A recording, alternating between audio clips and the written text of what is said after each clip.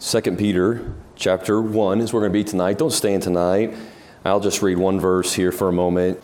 Peter wrote, we have also a more sure word of prophecy, whereunto ye do well that ye take heed. He said, pay attention. He said, and this is his picture for this point. He says, as unto a light that shineth in a dark place until the day dawn, and the day star arise in your hearts. Let me say a word of prayer tonight before we look at a few thoughts together. Lord, thank you for this service tonight and the time that we could share. Lord, thank you for the spirit of Christmas for this week. Lord, we look forward to time with family, with friends, with those that we love. Lord, we also are just grateful as we reflect on the gift of your life and the gift of your Son. Lord, I pray that you would help us to have the spirit of Christmas and the kind of generosity and sacrifice and thoughtfulness that your Son had in coming to the world and offering his life and atonement for our sin. And so speak to us for the few moments we share this evening in Jesus' name. Amen. Today is the first day of winter. It may have felt like it'd been here for a little while, but today's actually official day, I suppose, on the calendar. It's also the darkest day of the year, and perhaps one of the coldest, or maybe tomorrow will be that. The world isn't just dark and cold physically, though. We would know this. It's dark spiritually, too. But it's not just dark in our time frame. It's always been that way. Since sin entered into the world, sin brought with it darkness. And the Bible makes us clear to this, and I won't go into all the verses, but there are many. A few that stick out to me tonight would be Psalms 107, verse 10. The psalmist said, such as sit in darkness and in the shadow of death, being bound in affliction. Isaiah 9:2, he said, the people that walked in darkness. And then he said, they that dwell in the land of the shadow of death. Matthew 4:16, no doubt, having the words of the Isaiah prophet in mind, wrote the people which sat in darkness. And in verse 19, Peter writes to us about the place in which we live, and he uses these words to define it. He says it's a dark place. Well, the question comes to my mind, how is the world dark? We understand the physical part of it. We understand the spiritual part of it, but how is it dark? Well, often darkness in the Bible refers to both evil and to ignorance, because we are both, aren't we? We are both sinners, and oftentimes we are also ignorant. Darkness would mean that the world is full of untold suffering, and it certainly is. At the time of Jesus' birth, when he came, the world was filled with violence. It was filled with injustice, abuse of power, homelessness, refugees fleeing oppression, families being ripped apart, and bottomless grief. Does any of those sound familiar tonight? In Isaiah 8, we find why the people were in darkness that they were in. Verse 19 of chapter 8, the verses that precede Isaiah using this metaphor, he says, and when they shall say unto you, and he's speaking about the leaders of the day, seek unto them that have familiar spirits, and unto wizards that peep and that mutter. Now that's pretty descriptive, isn't it? Hey, seek unto wizards. I say, you want answers to life? You want to fix the predicament that you're in? Oh, well, you need to go to the magicians. You need to go to the wizards, those that peep and mutter. And Isaiah defines these people, and he says, there is no light in them, only darkness.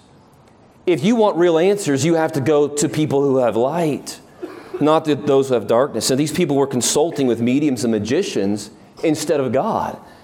In verse 21, it says, and they shall pass through it, hardly bestead and hungry. And it shall come to pass that when they shall be hungry, they shall fret themselves and curse their king and their God and look upward. In other words, they're not going to get the help they need and the help that they're looking for. And they shall look into the earth and behold trouble. And then this word again, and darkness, dimness of anguish, and they shall be driven to darkness. What is happening here?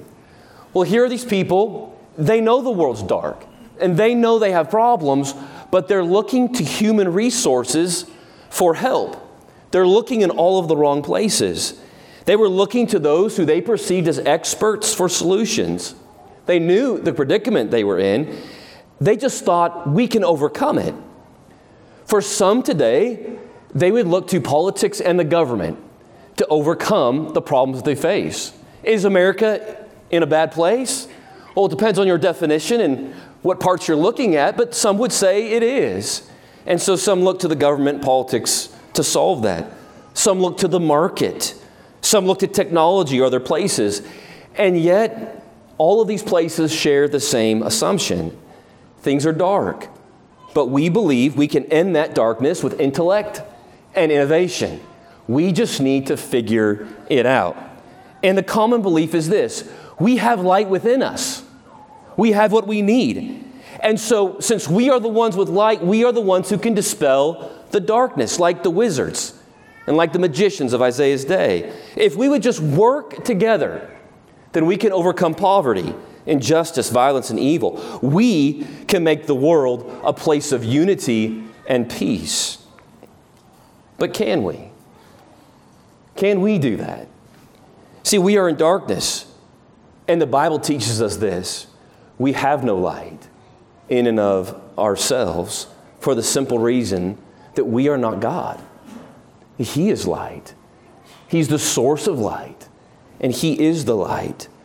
But, and here's the good part tonight, we do have access to Him through the birth and continuing life of His Son that we celebrate this week, Jesus Christ. And it's a good thing the psalmist and Isaiah, Matthew, Peter, and other Bible writers didn't just write about darkness. Because if we were to finish those verses tonight, they also write about the contrasting light that invades and ultimately will conquer the darkness. See, the rest of Isaiah chapter 9, verse 2 says, the people that walked in darkness, they're there, but they have seen a great light. And they that dwell in the land of the shadow of death, upon them hath the light shined. There's a big difference between the people who lived in Isaiah's day and us today. And the difference is this: Isaiah was saying, everything's dark right now, but one day there will come a light. In the future, you will be able to see. One day there will be a Messiah. But we're on the other side of history now. We're on the part looking back and saying, He came. He's been here for a while. And we today don't have the promise of light. We have the light. We have the light of Christ. The people in Isaiah's day would not have even been able to dream of what we experience today. And Peter tonight tells us the world's dark. It was for them. It still is today. But you have a light that shines in a dark place. Again, the verse says, we have also a more sure word of prophecy, whereunto ye do well that ye take heed, as unto a light that shineth in a dark place until the day dawn and the day star rise in your hearts. Jesus came to earth, and we celebrate that moment. But there's coming a day, and He promises this: I came once, and I am coming again. And I am going to return once more. And the day that Peter is describing here and speaking about is the day that Jesus Christ is going to return, but He's not going to return as a baby. He's going to return as a king, and He's going to return in great power and in great glory. Yes, the world is dark. Yes, we have the light of Christ, but one day, the day is going to dawn, and the sun is going to break forth. And so while the people in Isaiah's day look forward to the light of the Messiah, we too look forward to another promise. And that promise is this: not only will we have a light in the darkness, but the darkness will be 100% fully dispelled. And all we will have is light. And then he says, the day star will arise in your heart. Day star comes from the word phosphorus. Phosphorus means the light bringer, or what historians believe they would have been referring to as the planet Venus. People in the ancient world thought of Venus as the light bringer, since it was the first thing to arrive just before dawn. Last week, I went on a hunting expedition with Jeremy Miller. And so we got up very early in the morning. I don't think the angels were awake yet at that hour. And so we got out of bed and we head to this hunting spot. And Jeremy takes me to this place I'd never been before. And we are hiking through woods, and it is pitch black outside. And so He knows where he's going. I thought he did at least. And so I'm just as close as I can be to him, walking through the woods in the darkness. And we finally get to this tree stand and we climb up and I can't see a thing. I don't know where the ground is. All I can do is just sit by Jeremy and wait for the sun to come up and hear him breathing. But as the minutes and hours ticked by, all of a sudden, day began to break forth. And the day star began to arise. And it turned into a glorious and a beautiful morning. And that's how our lives one day will be. Jesus is coming again. The morning star, Peter says, it will rise. And it's going to rise in your heart. And you're going to know it. And darkness and pain and suffering and evil and ignorance and all of these things will be dispelled forever and ever by the light of our precious Savior. So what are we to do until the day dawns on this world? What are we to do until Jesus comes back a second time? Well, Peter instructs us with this tonight. Take heed to the light of Jesus Christ, the beloved Son of God. We have all we need in this world. When all other lights go out, we still have the light of Jesus Christ.